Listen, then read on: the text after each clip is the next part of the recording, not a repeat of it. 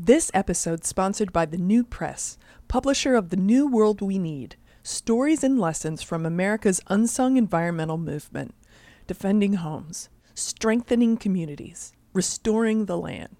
The World We Need offers a vivid look at the people protecting America's communities against environmental degradation and racism. Visit theworldweneed.com to find out how you can help.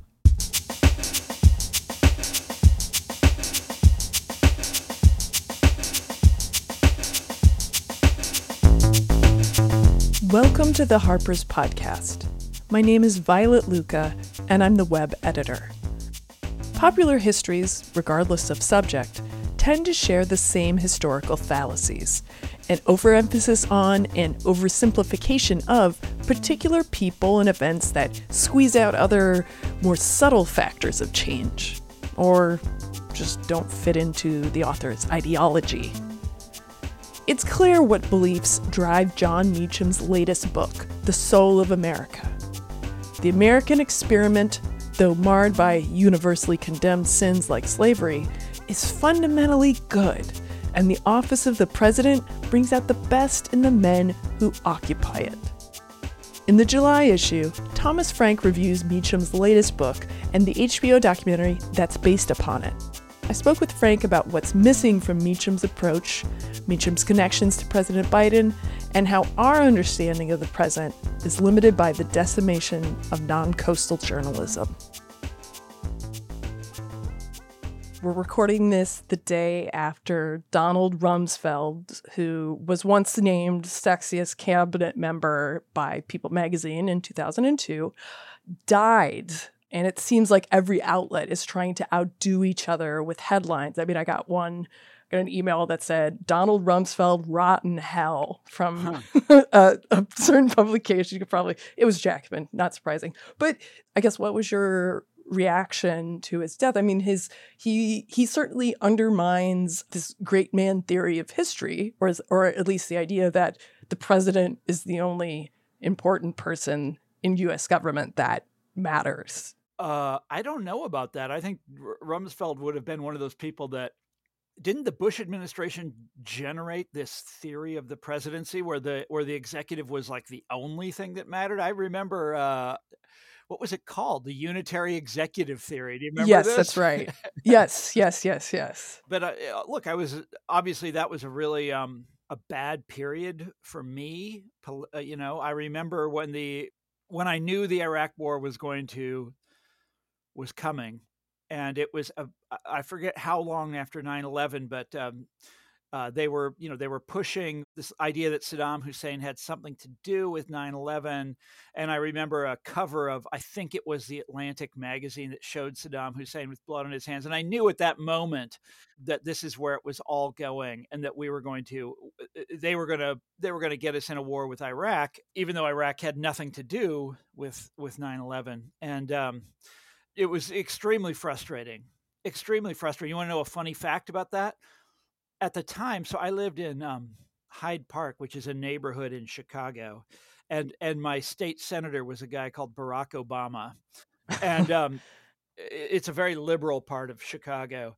And I was pissed off about this, and when the war got going, I was pissed off about it, and all my friends were pissed off about it, and they held an anti-war rally, and Barack Obama spoke at it, and that set up the sort of dynamic that later made him president. Because you recall, he was the only guy running in 2008 in the Democratic primaries who had a legitimate claim to have opposed the Iraq War. Yeah. So anyhow, but yeah, Rummy. I mean, all those people were just such tremendous jerks. But it's, what I've been thinking about lately is not so much the Bush administration, but the sort of incredible revulsion against the Trump administration, which right. allowed a lot of members of the Bush administration to rehabilitate themselves. Now right. not Rumsfeld himself. I don't recall hearing of him doing anything during the Trump years, but so many other. Ari Fleischer. I was thinking of David Frum. Oh, him. Oh, yeah, him too. Ugh. And so many more. All of these people who essentially endorsed that stuff and were able to completely rehabilitate themselves just because they dislike Donald Trump. So, Or they were more polite. They're more suave in their. Well, I don't know. It's hard for me, because there would be so many people who would be like, "Oh, Donald Trump is the worst president," and I'm like, George W. no, Bush. wait, yeah, I was going to say Trump. George W. Bush really he has a long way to go before he hits Bush. Well, but they're judging by different standards. They're judging by the Meacham standards, which are his Yes. his vulgarity, his lack of respect for the office. Come on, what are the buzzwords? What are the keywords here? It's stuff that I never think about myself, but that everybody else talks about all the time. Temperament, character. Decency, Yes, and decency. if you judge George W. Bush by those standards, he wasn't that bad. He always wore a tie in the Oval Office. He didn't have sex with an intern. So he invaded a country under false pretenses. So he had allowed industries like Wall Street to regulate them, to police themselves, and it ended in disaster. So what? At least he didn't curse on TV. That's right. That's right. A little, what are children supposed to think? But I mean, because I would say, you write this review of John Meacham's book and this HBO documentary that shares the title with the book, The Soul of America. And it seems like kind of an easy swipe because, Thomas Frank excoriating this goober who kind of speaks in these meaningless platitudes and espouses historical facts that everyone can agree on, the good and the bad.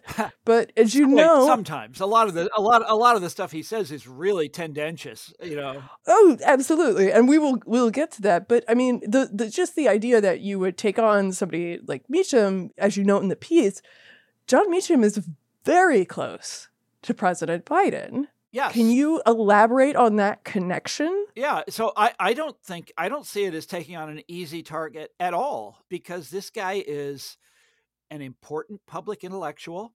His books are widely read. He wins all kinds of prizes. He's got the Pulitzer Prize. Oprah loves him, on and on and on. He's on TV constantly.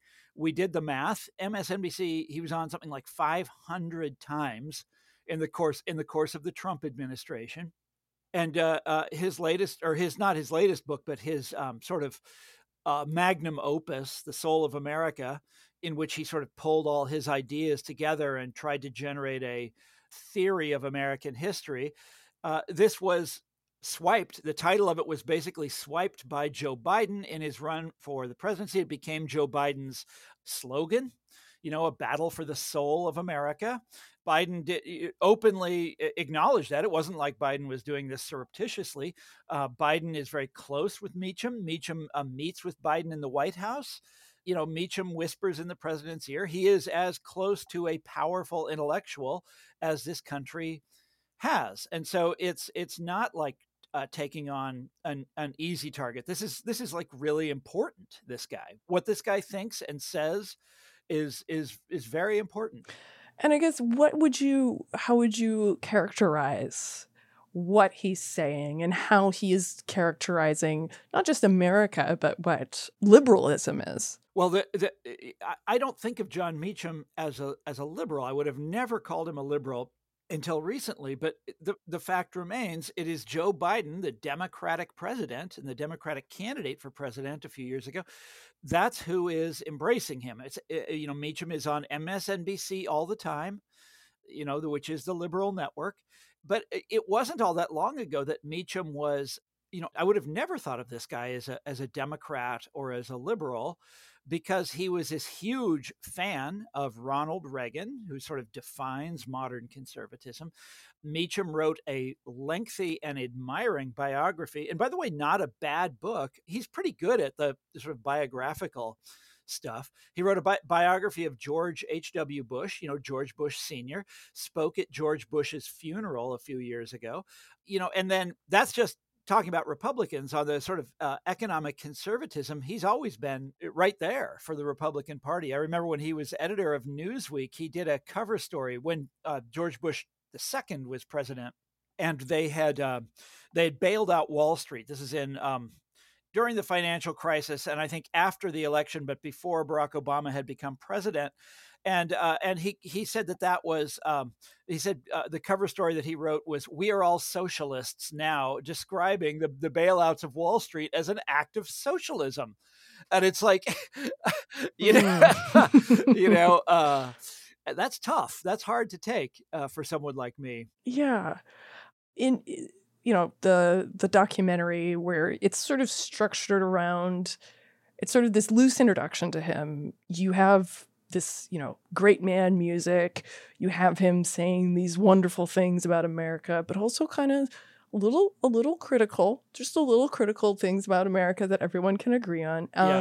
And, it's clearly a response to Donald Trump. And it's interesting to watch that now. Yes. Post-Trump and in the Biden era. Yes. It's been a long time in this country since you had historians that were able to uncritically celebrate America. That you'd have to go back quite a ways in order to find that sort of history. But what Meacham does is he says, America has a good side. I mean, this is I'm sorry. It's like there's something so simplistic about it that it's hard to take it seriously. But basically, the idea is that in the soul of America, you have a good side and you have a bad side.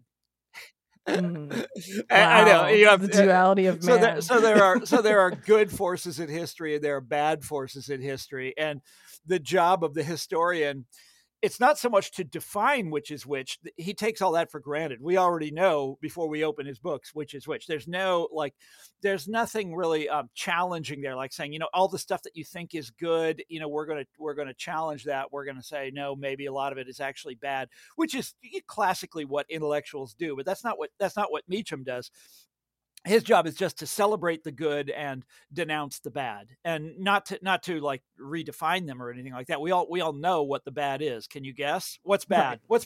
What's bad, Violet? What's bad in American history? Slavery? Yes.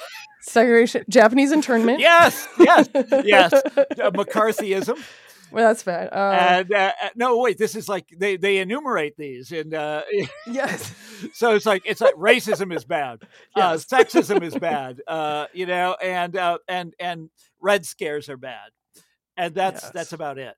Yeah, I mean it's because it seems so interesting and unchallenging, and perhaps this is why. Yeah.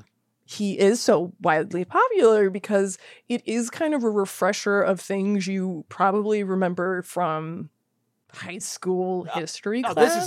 This is more simple than that. At least in high school history class, you would like get into some of the complexities around these issues, But that's not done here. The role of the historian is to celebrate the good and to denounce the wicked.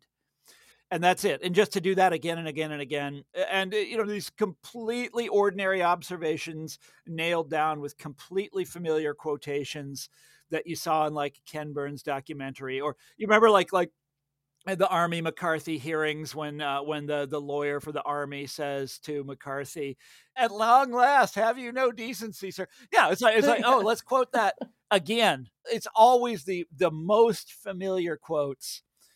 The most famous quotes arrayed to support the most non-controversial observations, like McCarthyism was a bad thing. Right. I mean, it feels kind of like a cheat almost, because one of the easiest ways to fill out pages and say a term paper or meet word count on an article is to just insert quotes by other people that are great. And so you don't have to write as much or introduce your own ideas as much. And because these quotes tend to be long, it's better than whatever you could possibly generate. And so it's just, but it's like, come on now, let's be fair. So I did study history once upon a time. That was going to be I had intended to be a historian earlier in life. And that is what historians do, but they do that for legitimate reasons. You want to be exposed to the original words. the idea is to understand what people actually said in the past. So of course, yeah. But I mean, when it's something like, oh, are better angels. Yeah. I know. Don't you love that concept? And wait, and the only reason that is like that we're supposed to take that seriously, or that we're supposed to think that's like a real category or a real way of thinking about things, is because Abraham Lincoln said it. And, right. And wait, Violet. I don't know if you're aware of this. Abraham Lincoln was the president of the United States. Wow. Yeah, and that. Wow, I think I remember reading that. Violet, that like presidents are like really important. They're really important, guys. Yeah. No, we live in a pretty cool country. I don't know if it's pretty cool. The American experiment is pretty great. And I mean, Wait. I don't know if you understand this though. I don't think you've really looked at this all the way. We need to go this there, Violet, there have been good presidents and there have been bad ones. Wow. Do go on. Yes. Take my money. He actually does have an interesting theory in here somewhere, which is that, and this is original with Meacham. I've never seen anybody else argue it. Well, maybe somebody has. I don't know. That the presidency is, the office has a magnetic attraction to the good. Yes, which I had never heard that one before. But you'd arguably say, well, we're not, to become president, you have to go through this long political career. You have to do all these things. You can't really be like, a bank robber and become president. I mean, Trump is about as close as we've ever got. Right. Yeah. but ordinarily, it's just like they aren't people who deal in wickedness. The guys who are elected president, they all go to church, and again, with a few exceptions, they like us to think that they're good people. So it's not that remarkable, but that is Meacham's theory. Is that presidents are magnetically drawn to the power of the good, and he shows presidents who seem to become better people once they are elected to the presidency. Although, he doesn't go into great detail on these people, so it's not clear that what really happened or anything like that. But that's his theory. Right. Because the way he is presented in the documentary, and, he's like this kind of little dorky, sweet-sounding Southern man, older, kind of reassuring. He's younger than me. I know. I swear he makes himself look older on purpose to have like that grandpa feeling. Like it's all part of this theory. But specifically, I'm asking because he seems to be so popular because he's an exemplar of liberal patriotism, which has different features, or at least pretends to have different features from conservative patriotism. And I was wondering if you could... You're going to have to tell me what you mean by that. Does that, he's a conservative patriotism is that America is always good, right? Yeah. And that this liberal patriotism... But no, that even conservatives acknowledge the bad chapters. They have started. Yes. There's no more lost cause theory going around. Yeah, like that's over. That's dead. I don't know of any historians anymore who argue any version, any iteration of that. That stuff is completely gone. But I'm thinking of someone like, so the guy that Meacham reminded me of most, and maybe this is a little unfair, but he reminded me of Glenn Beck. Okay, yeah. Glenn Beck was this kind of very important figure in the early Obama years. Remember, he had a TV show on Fox News. He would cry. Do you remember that? And of course, the chart. Yes, the chalkboard. He once put it, unless I dreamed it. I think Beck once put me up on the chalkboard. Oh my gosh! Congratulations. Yeah. But Beck was similarly obsessed with presidents, especially the founders, right? Beck was really, really, really concerned with the founders and would do these close readings of their texts, of their speeches and their writings and stuff like that. And, he understood history via the presidency, but he was also obsessed with good and evil. So Beck would always say, we've had good chapters in our history and we've had bad, or whatever his terms were for that. But this is really not a controversial or innovative, way of looking at the past. It's incredibly commonplace. And I think of Beck as a conservative. Now, the difference is Beck was singularly obsessed with Barack Obama as as an Yes. evil actor. Which is just Right. seems so weird to me, but that's what he was. And Meacham was obsessed with Donald Trump as a wicked actor. Right. And I mean, even there's even a pretty funny moment late in the documentary where Meacham is praising H.W. Bush for not sort of like dancing over the grave of the Berlin Wall, and he says, because H.W. knew that Gorbachev had this extreme right wing who were very patriotic, one of whom included a young KGB agent named Vladimir Putin. And it's like, look out. That guy's going to come and get you. Yeah, literally, this is how long this game has been going for Vladimir Putin. He's been planning this, again, this obsession with who's good, who's evil, and their ability to exert power over these things. That there are many factors coming into this, and it's a very limited historiographical approach, right? Yeah. Well, look. So when I I mean, I don't want to present myself as some kind of authority on the currents in American historiography. That is not what I don't follow it anymore. I used to study it, but I don't anymore. But I'm here to tell you, when I did study it, nobody did great man history like this anymore. What you studied were social movements, or that's what fascinated me. I mean, there are two things that were in vogue when I was in history. One was studying sort of social movements, what we call social history, the history of ordinary people and how they lived their lives and how that changed. And then the history of ideas, what we call intellectual history. And I was in love with both of those fields. But the idea of just like doing history through the prism of presidents, I mean, it's just so it's not just a throwback. It's like, I don't even know when that was in vogue. I guess, wait a minute, I guess like the turn of the last century or something. It's like Thomas Carlyle. What was Carlyle's title? It's Heroes and Hero Worship through history. It's the sort of, that's the classic text of what they used to call great man history, where it's all about like Napoleon and his genius, and Napoleon outsmarts everybody else, and he is the smartest man in all of Europe, and he does all these great things on the international stage. And then you've got another hero that, that's great man history. But that's what this is. It's kind of a curious throwback.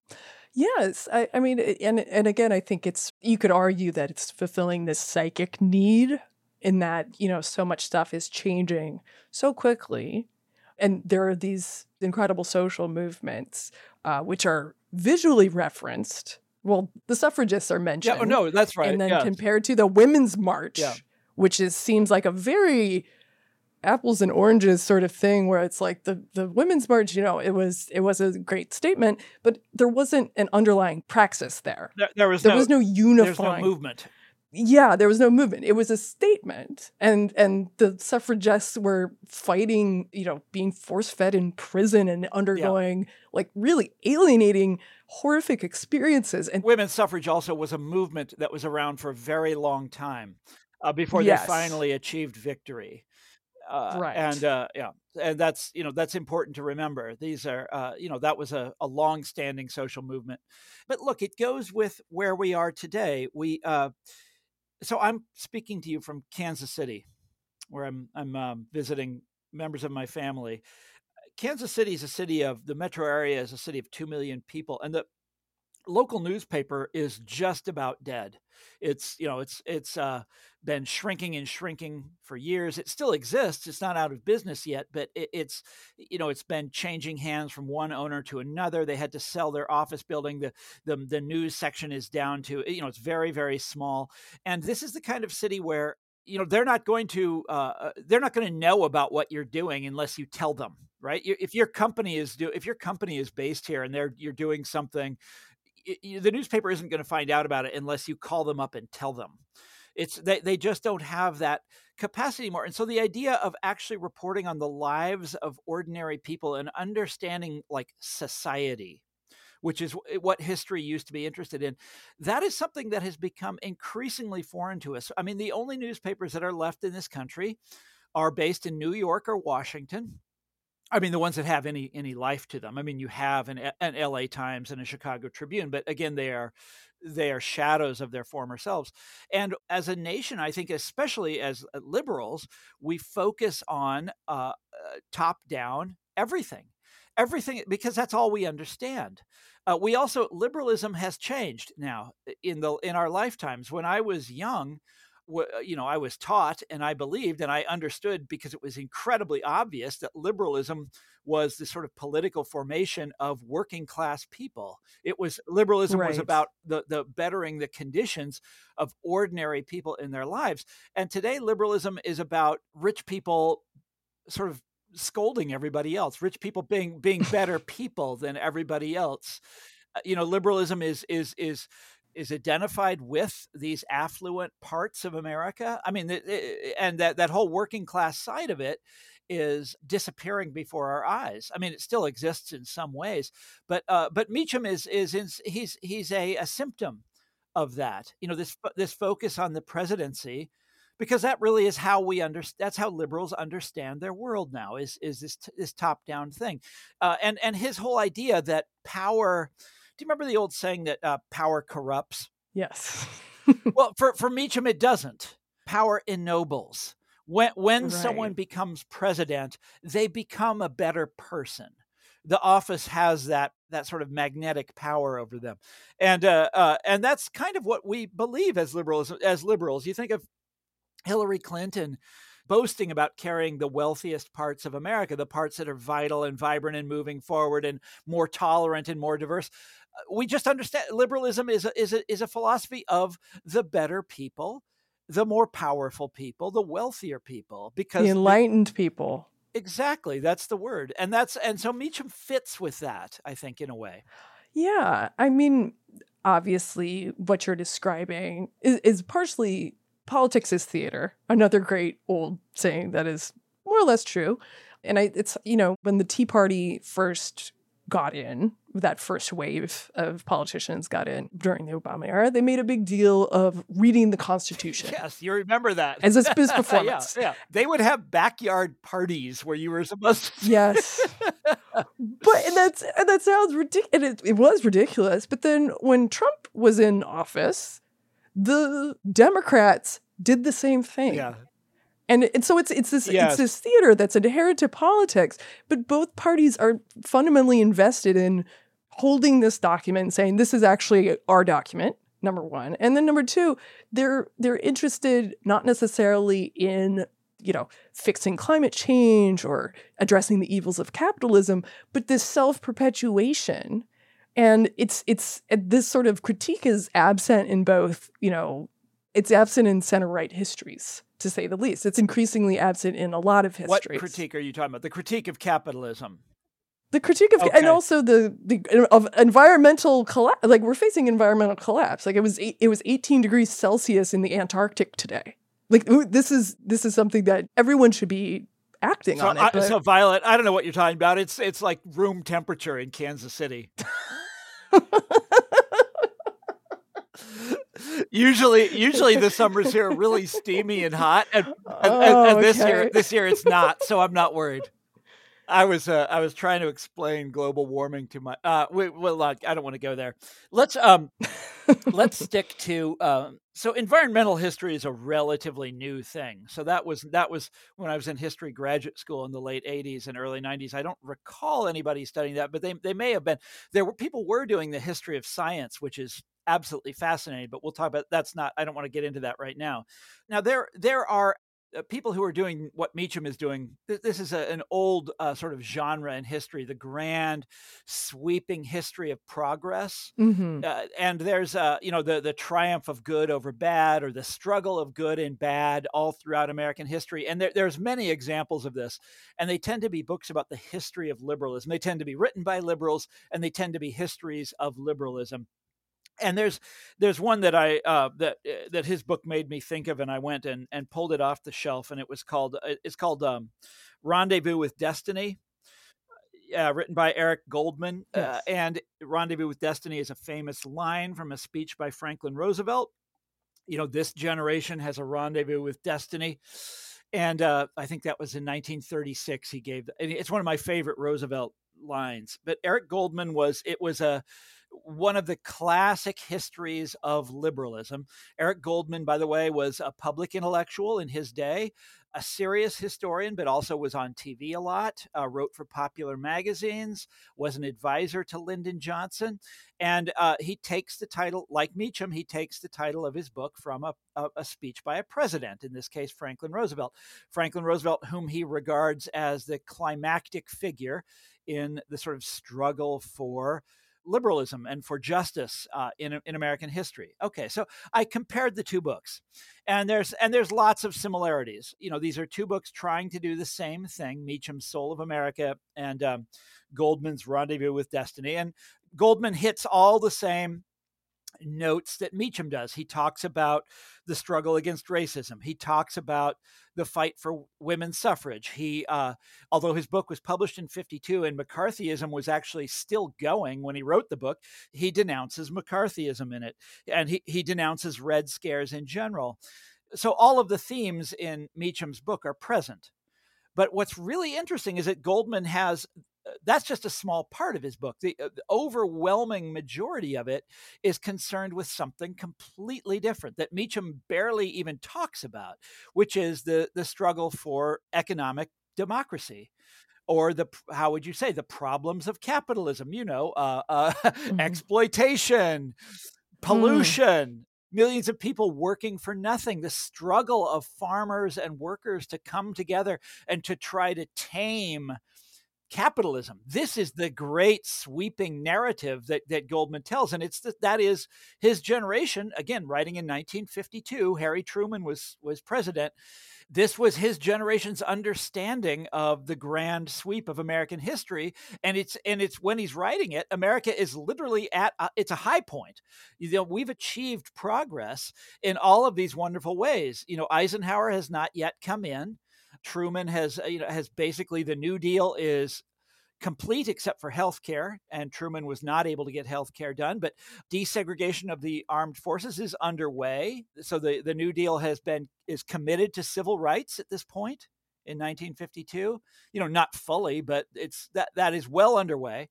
And so it's kind of a triumphant take on American history. What's funny is all of that economic stuff is missing from Meacham's account. It's just not there. It's completely forgotten. And sometimes I think, Violet, I wake up and I'm like, did I dream all this? Didn't liberals used to care about these things? And we never talk about them anymore, like organized labor, like agrarian radicalism, like the struggle to stop, monopolies. Standard Oil. Did I just dream all that? I mean, because no one ever talks about it anymore. It's as though it has disappeared from the conversation. It's like it was never even there. Right. No, and I mean, this is actually something that I was kind of trying to get at before when talking about how Meacham performs authority and sounds authoritative, even though he's peddling very basic stuff, is that he's not talking to you like a Bernie Sanders with this intense passion and citing things like economic injustice, environmental problems. Like, he's just sort of, he has this very calm but authoritative voice, and he's leading you through history, and he's telling you at the end of the day, everything's gonna be fine. Right. Yes, and that's very comforting, and I think that was actually look, I think that was a good thing for him to be doing during the Trump years, because there was a lot of hysteria, and yes. Anything that I don't disagree with him on that, by the way. Anything you can do to keep that hysteria in check, I think was wise. But what's weird is the deletion of this of the struggle for economic justice from the story of liberalism. And I don't want to, I want to be real clear about this. Meacham doesn't just delete it. He barely talks about it at all. He goes the other way. For Meacham, the big villain, and you have to really sort of drill down and read between the lines and read, not read between the lines, but do a close reading of the book to understand this. economic discontent is the villain in his telling of American history. Now that's new. Okay, that is new, especially for liberals, especially in this kind of genre that we're talking about, the grand sweeping narrative of American progress, which, like I said before, is a historical favorite. Historians love to write books like this. But for him, economic discontent is there's something suspicious about it. There's something wrong with it. It's always leading people astray. And he had these, there's these very curious takes that he offers on U.S. history, where he describes the Ku Klux Klan as kind of a white working class organization. This is not something I had heard before. He describes it as a kind of like something like a labor union, which I'd never, that's kind of interesting. And then he describes Trumpism as a result of economic anxiety, but not economic anxiety full stop, economic anxiety which leads to racism, which leads to Trumpism. So in his mind, economic anxiety seems to be a kind of threshold to racism. This happens again and again and again in his account of U.S. history. Economic anxiety and racism seem to go hand in hand. Whereas for another generation of historians, economic anxiety was what would often lead to progress. To organized labor coming together, to the populists coming together, to, you name it, right up through the 1960s. Economic anxiety is what gives you change. But for Meacham and this is not just Meacham, by the way, this is a lot of liberals now would agree with this. Economic anxiety is something suspicious. It's something to be concerned about because it leads people to Trumpism. Right. Because I don't know, they're just not as well read. Well, they don't understand globalization, Violet. Yeah. They don't understand that this is all, they can't see the bigger picture. By the way, which was an argument that has always been used against working class organizations, always, since the beginning of, I wrote a book about populism last year, and that exact argument was used against the populists, that these stupid farmers in Kansas, they just could not understand global wheat markets or something like that. And they, so therefore they had no right to be asking for the reforms that they were asking for, Well, the book and the documentary very much tied to and a response to 4 years of Trump, which again, no matter how good or bad any president is, they have at least 4 years, unless they die. Yeah. Like it's really like no matter how bleak things are, it's not necessarily going to last that long. And so now that we're in the Biden era, and Biden made all these promises that within the first 100 days, I will do this, this, this, this, this. And now that we're past those first 100 days, speaking of time, it doesn't seem like a whole lot is happening, and that there are still a lot of children in detention camps along the southern border. And there's still a lot of things that, the death penalty has not been abolished. There's a lot of things that are not happening that seem like there are a lot of things. Abolishing the death penalty would be a long reach for someone like Biden. He said he was going to do it. Biden said he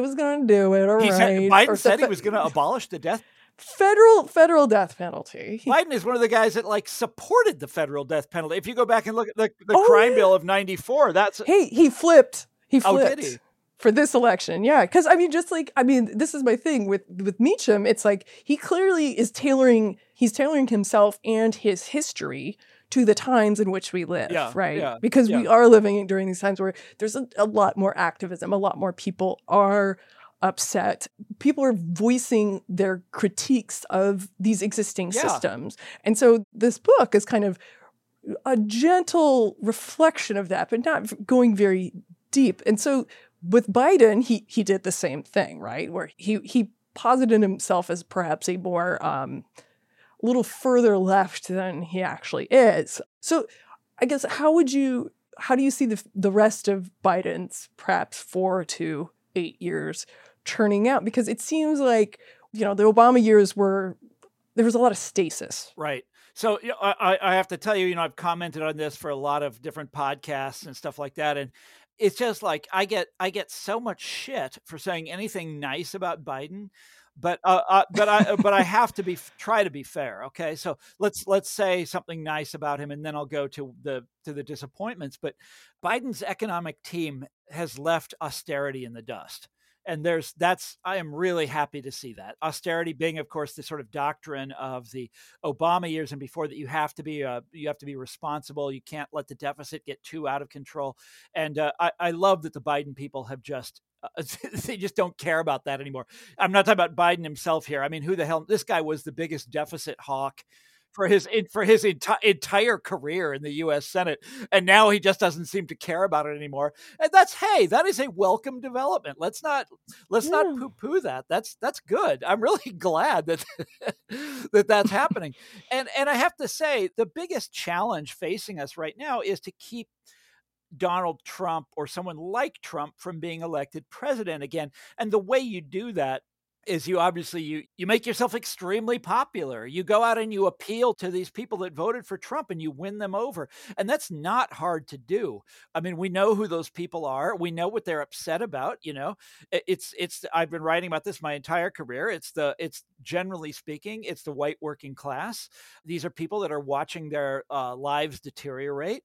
There's all sorts of ways a really vigorous liberal president, a kind of Roosevelt or Lyndon Johnson style president, could win those voters back. It wouldn't even be hard. Let me put it that way.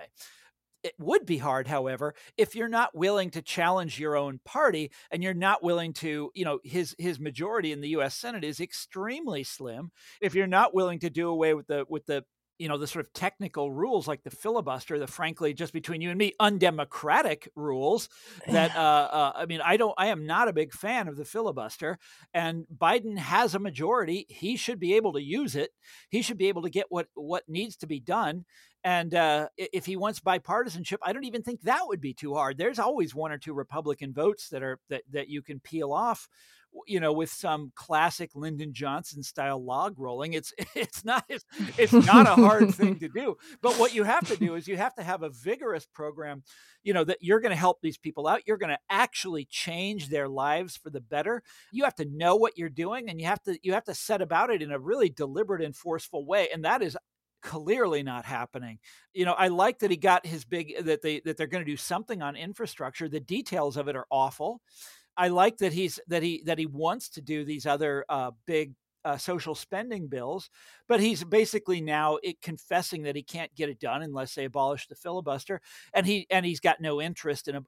Anyhow, so look, what could he have done? First of all, the minimum wage, which he let a technicality trip him up on that. Oh my God, I know. That's so dumb. But there's all sorts of things that he could be doing. Antitrust is a big one, and they seem to be making baby steps in the right direction on that. But you want to talk about like what would help farmers, what would help small town America? These are places that are overwhelmingly Trump now. How do you bring those people back? These people used to be Democrats, or a lot of them did anyways. I'm here, like I said, I'm in Kansas City.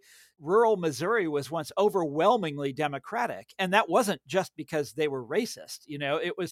And then the party stopped being racist and they all abandoned it. That is not the entire story. There were people who were loyal, hardcore liberal Democrats in this state, or in the state of Missouri, I should say, up until fairly recently. And you can get them back, but you have to make a real, you have to deliver what politicians are supposed to deliver. You have to improve the lives of ordinary people. And I don't see Biden. I think his economic team understands that that's what they need to do. I don't think they understand the urgency of it. And by the way, this is fascinating because we've just been told for 4 years that Donald Trump is the second coming of Hitler. And I'm not exaggerating there. There were people who said that. There were serious academics who said that Trump is Hitler. I've just finished a book making that very argument, written by a prestigious historian at like Yale or Princeton or somewhere like that. There's lots of people made that argument. Well, if you really think that, not only should you have done away with the filibuster by now, you should have be doing everything in your power to making sure that guy never comes back, and that his party that his party gets badly punished for nominating people like Donald Trump. Well, you should be doing that with every fiber in your being if you sincerely think that's the case. They clearly don't. They clearly don't don't think that. They're just like, they're taking it easy in Washington, D.C., you know? Yeah. No, I mean, it's again, it's this theater of this threat. Oh, not only is it. I'm sorry, Violet, but you got me going here. By the way, I want to get back to Meacham at some point, but they've already pulled off, the old Green Lantern theory and dusted it off and are using it again. This is a theory for encouraging nothing. This is a theory of complacency, where liberals say to imagine that the presidency has power.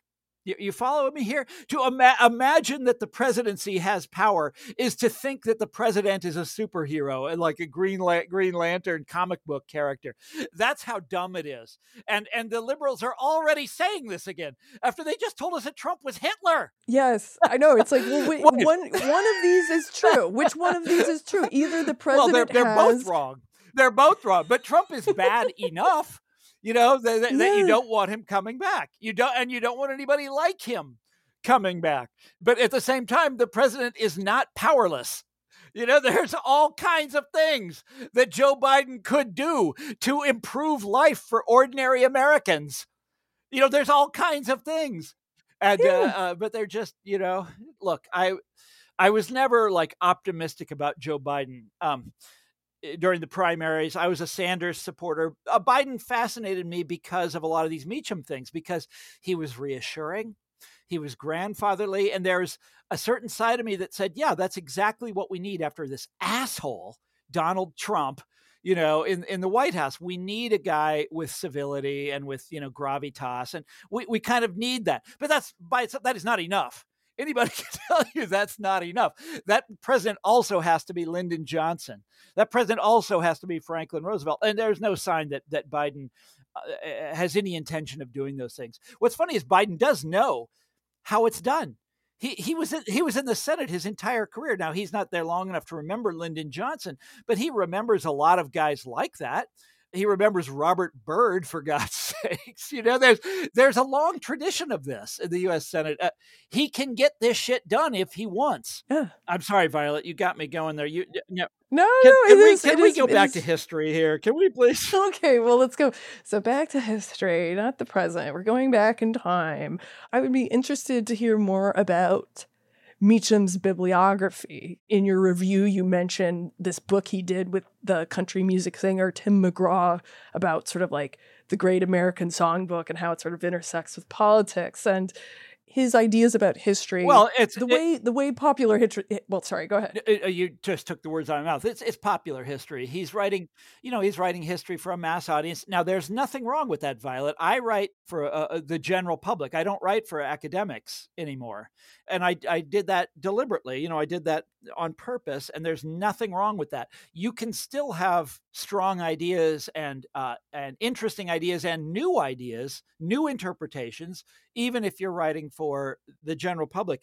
But the idea that seems to be Meacham has two innovations. One is the idea that we talked about before, the presidents are magnetically drawn to the good. And the other is this idea that economic discontent is the bad guy of American history, is kind of the villain of American history. And there's a really kind of shocking example of that in the Book of Protest Songs. And it's a history of American songs, of popular songs in America, including a lot of protest songs. And the aspect of Meacham, so take a step back here. When you say that economic discontent is a problem in American history, that it's not on the side of the good, that it doesn't yield victories for liberalism, there's this huge counterexample, okay, which is the 1930s, which is the Franklin Roosevelt administration, which is earlier historians, and in fact, sometimes I wonder if I dreamed all this. Up until very, very recently, Franklin Roosevelt was regarded as the great triumph of liberalism in America. And sometimes I wake up and I'm like, I must be the only one that thought that, because no one says that anymore. But yes, he was. And the Roosevelt administration came out of I don't know if you ever heard of this. They had this thing called the Great Depression. It began with a stock market crash. There was something like 30% unemployment. We were on the gold standard. people had to use barter. It was a terrible, terrible, awful time. My dad grew up then. He used to tell us stories about it. It was real bad. Okay. And Roosevelt, the great triumphant liberal president, came out of that. Okay, so economic discontent literally gave us the great liberal triumph in American history. And then Roosevelt got all kind. I sometimes think I dreamed this because nobody else talks about it anymore. Roosevelt did all these things. I don't know if you're aware of this. Like he regulated the stock market. He legalized labor unions. They set up all these relief agencies. They helped out homeowners so that they didn't get foreclosed on. They gave people jobs. They gave people, all kinds of people. They gave people jobs. They built the national parks. They did all these things. Yeah, and all of these triumphs were due to economic anxiety, if you will, economic discontent, and so that's like I want to say that's a pretty well-known chapter of American history. And Meacham basically doesn't talk about it, or he talks about it in the vaguest of terms, just sort of smooths by it, doesn't really talk about it. And the great example of this, I mean, it's kind of a shocking example, is in that songbook that you mentioned. And I was sort of flipping through the songbook, and he has his representative song of the Great Depression is appropriate. It's "Brother, Can You Spare a Dime," which really was the anthem. I could sing it for you, but I'm not going to. Which really was the anthem of the early 1930s. Studs Terkel writes about this in his classic book about the 1930s. It's called Hard Times. He has a chapter just called "The Song," where people talk about their reactions to that song, "Brother, Can You Spare a Dime?" And so, of course, that's the one that Meacham includes as the song from the Depression. And he mentions, what the Depression was. It's a time of unemployment. And then there's an illustration, a visual illustration for the song. The illustration is illustrating bread lines. That there were in fact bread lines during the 1930s. Now, this kind of blew my mind when I found it. The illustration that he uses is from an old bank advertisement. A sort of trade association for banks put out these posters in, I think, the 1920s, and this one is called "The Bread Line." And you can read the text in the ad. And again, this is being used as an illustration of the Depression. Okay, in Meacham's book, this is the text in the ad. Now, Meacham himself didn't write this. It comes from an ad in the 1920s, as far as I can tell. But here's what it says. "There are periods of depression and periods of prosperity, but unfortunately, there is always a breadline for those who haven't learned to save." Yes. Oh, yes. boy. Wait, Violet, it goes on. No. During prosperity, you must save if you are to bridge the periods of depression. Can you believe that shit? In the year, whatever this year is, whenever that book was published, 2019 or whatever. That's how he chooses to illustrate the Great Depression, that a bank advertisement blaming the poor for their own fate because they didn't save. Now, again, he didn't write those words. That's from a bank advertisement from long ago. But to include such a absolutely thoughtless, I mean, he is the author of the book, and so the buck stops with him to quote one of my favorite presidents.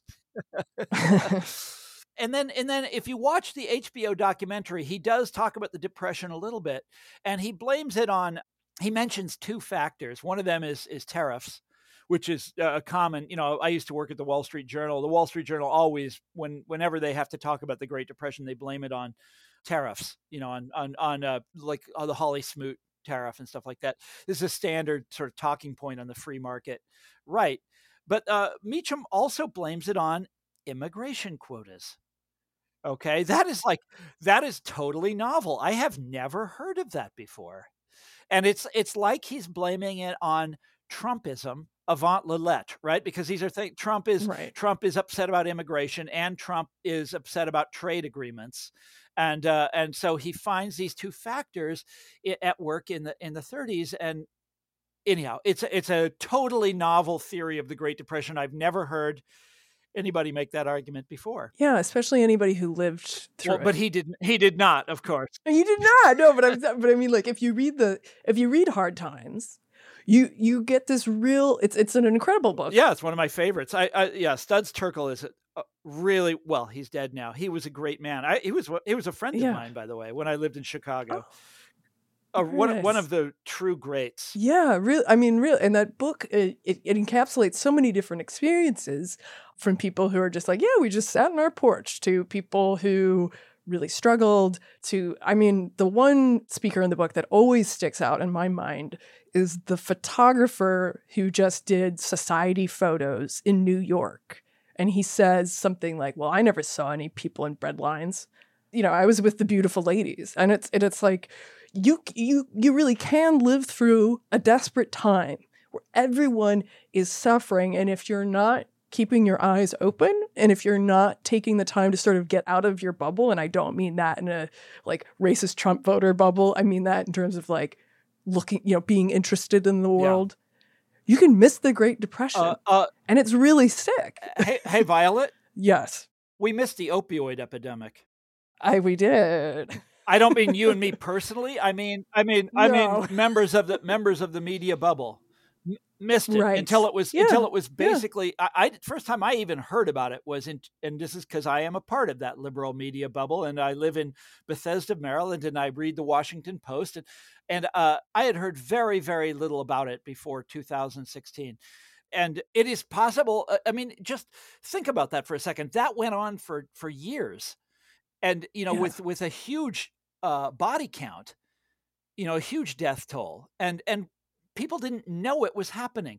Think about this. There's this book, Deaths of Despair, which I've been reading, and that's kind of brought this home to me. It's so shocking and horrible that the American life expectancy was actually going in reverse in the late Obama years. And we didn't know about it. Okay, that indicates catastrophe on a society-wide scale. And we don't know what's going on. How freaky is that? Now, a lot of that is because of the what we talked about earlier, which is the death of journalism outside of the big cities, outside of New York and Washington. And so we don't read, newspapers from, middle-sized cities in Iowa or Ohio anymore. We don't even know about these stories. Oh my God, this is depressing. But anyhow, I don't know why I went off on that tangent. It's just like you talk about people living through the Depression and not knowing it was happening. There is something very familiar about that right now. Exactly. No, yeah, that's why I mentioned it, because it is sometimes, you can miss it if you're not paying attention, but also resources aren't there to let you know. But please continue. Yes, exactly. But one last point about Meacham, which is when he's talking about these, he massively inflates the role of certain organizations in American life. And I don't just mean the Klan. The Klan was a big part of the sort of history of the 1920s. And it's important to take that into account. But when he's talking about the 1930s, in the HBO documentary, like he never really talks about the rise of organized labor. And the 30s was this great moment for worker organizing. There's a group called the CIO that just took America by storm, was organizing the automobile industry, was organizing the steel industry, was organizing the rubber industry. It was, going from victory to victory all through the 1930s. I mean, it is a great, great moment for not just labor, but for liberalism. The CIO is militantly anti-racist. It's a great movement, right? It's the kind of thing that a historian like Meacham should be celebrating, but he doesn't talk about that. Instead, he talks about the German-American Bund, which is a Nazi organization. It was mainly in New York City. I don't know how big it was, but not very big, right? It never had much of an effect. I mean, they're memorable because there's a lot of footage of them, and these are like Americans dressed in Nazi uniforms. It's so mind blowing. It's so crazy. But he talks about that in this is in the HBO documentary, as though that's an important part of the Depression, as though that's an important part of what's going on in the 1930s, right? And it's anyhow. It's important to Henry Ford. Oh yeah, no, look, there are assholes in American life. There are anti-Semites in American life. There's no doubt about that. But there's a whole hell, I don't want to get into this too deep, but there's this sense that so many, and this is not Meacham alone, this is basically everybody who writes about the 1930s now talks about how Roosevelt was beset by these sort of this racist right and this communist left. And Roosevelt was, and then these kind of Huey Long demagogue types, Father Coughlin, people like that. And that Roosevelt stuck to the middle. And Roosevelt was, as a result, they depict Roosevelt as being this great centrist who staved off fascism in America. And I am here to tell you, that is not really what happened in the 1930s. The great threat to Roosevelt was not the German-American Bund. Okay, Huey Long was for real, but he died before he ever really got going. The real threat to Roosevelt was a group called the American Liberty League. This was the original granddaddy of all right-wing front groups. It was set up by the DuPont family, who were the Koch brothers of their day. They were brothers, and they were the richest family in America at the time. And they bankrolled this group. This is before there were any limitations on this kind of spending in America. And well, there's not going to be any more soon. No, it's we're please continue. We're going back. We're right back to where they were, and this is in the mid '30s. And they bankrolled this group, and they had more money than the Republican Party, and they opposed Roosevelt with everything they had. And it was all. I mean, Roosevelt was opposed by something like 85% of the editorial pages in America. The wealthy were against him. The law professors were against him. The economists were against him. And these people blanketed the country with their denunciations of Roosevelt, calling him a dictator, calling him a fascist, calling him a communist. And he beat their ass. And that's the real, the great sort of story of the 1930s. And somehow that is not, nobody tells that story, because when you do actually study that, Roosevelt beat them by, Roosevelt was on the left. This is just, it is so hard for people to understand today, but believe me, Roosevelt was a liberal. And the way he beat these guys was by speaking to people's, economic anxiety, talking about, he called these people economic royalists. He was very good at fighting these people, and he beat the hell out of them. And that's the real dynamic of the 1930s, not this kind of, like the Nazis were going to take over or something. Right. And I mean, I think that goes back to Meacham's personal connection to Biden, and to a further extent, the role of former political advisors and or politicians like Rahm Emanuel or, Chris Christie, who... I think it's even more blunt than that. I mean, the American Liberty League is basically Reaganism.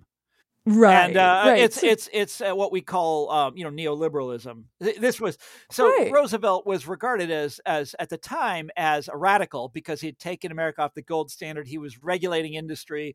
He was supporting the unemployed. We got unemployment insurance for the first time, Social Security. All of these things were massive offenses against economic propriety, against orthodox classical economics. I mean, these are you can't imagine what the New Deal looked like to people who believed in classical economics. This is norm-shattering, earth-shaking. It's like Lenin. It's that shocking to these people.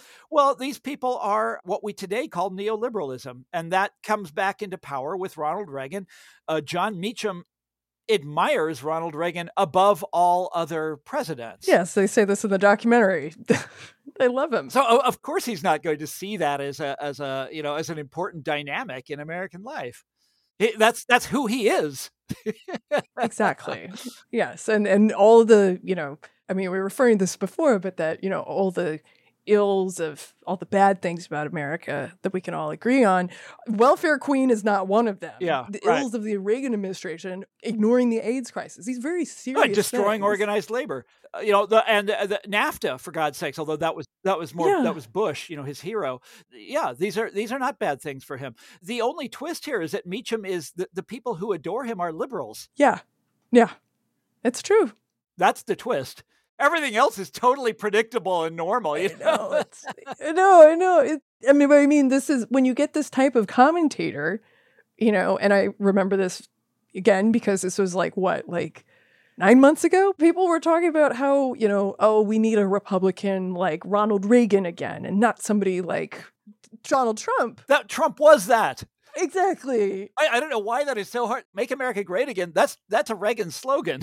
Well, yeah, Roger Stone came up with that in 1979, and then he used it again for that campaign. Like it all just comes back around. But it is worrying because, again, these popular histories, sure, they change depending on who's telling them, what era they're in, but they do have an effect on our common understanding of the past is. And again, they can be really damaging and erase things that are hugely important and what actually happened. You're right about that, but I would use a little historicism here, that he is a product of these times rather than the moving force. Well, thank you so much for doing this. This was very spirited, which is good. Thank you for having me, Violet. You've been listening to the Harper's Magazine podcast, produced by Violet Lucca and Andrew Blevins. The music is Cut and Shoot by Febrifuge. Harper's Magazine is the oldest general interest monthly in America, exploring the issues that drive our national conversation through long-form narrative journalism and essays. To get 12 issues for $21.97, visit harpers.org/save.